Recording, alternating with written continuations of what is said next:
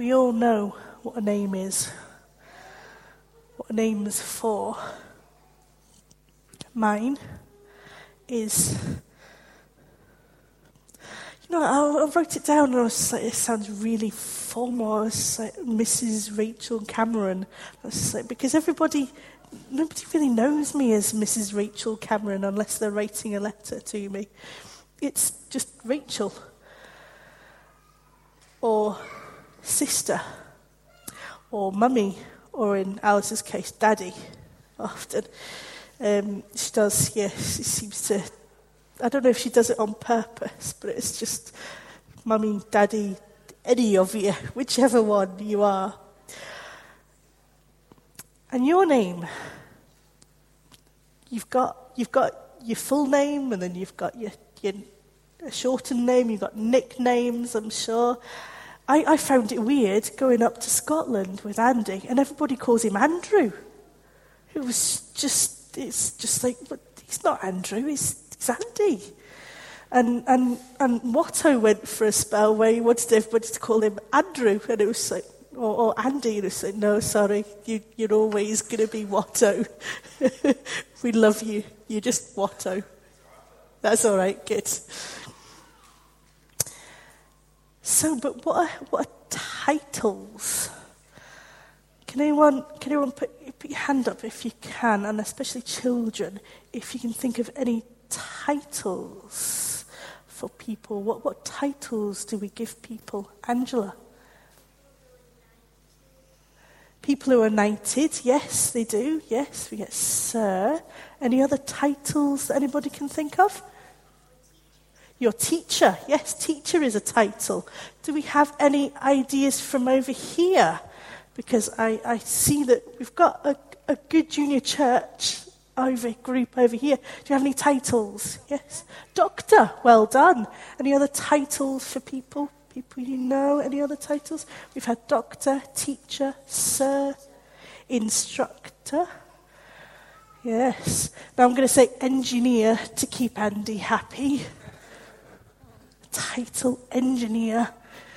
Sadly, he did all that work and he doesn't get to have that before his name.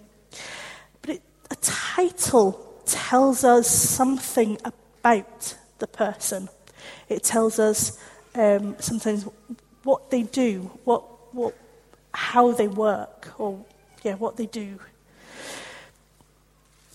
It tells us something about them. And God, as we've seen, has lots of names and titles, and they help us to understand God. Why is it important that God has so many names? Because it is important, Because God can't be summed up in one name. Because God is that awesome, that amazing, that encompassing of so much that he can't really be fit into one name.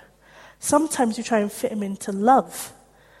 And I think that's the closest we can really, because there is so much in that word, love. That can be, sometimes even in the bad times, it's still, there's still love there. So why is it important that God has many names, and why is it important that we know God's name? I'm going to read some more verses from the Bible. I'm going to reread John that we had, because the important bit in it was one verse, but I thought the guides needed a wee bit more to say. But the main bit that I wanted them to read out, was John 1, verse 12. Yet to all who received him, that's Jesus, to those who believed in his name, he gave the right to become children of God. For all those that believe in his name, all those that know God and believe in his name have earned the right to become children of God. We get the right to call God, not just those formal names. We get the chance to call him Father. We get the chance to call him Abba.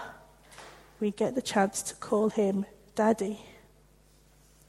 So the next time you feel like the writer of the psalm, my God, why have you forsaken me? Or forsaken is a hard word. It's a complicated word. It just means that sometimes we feel that God is we just go, where are you?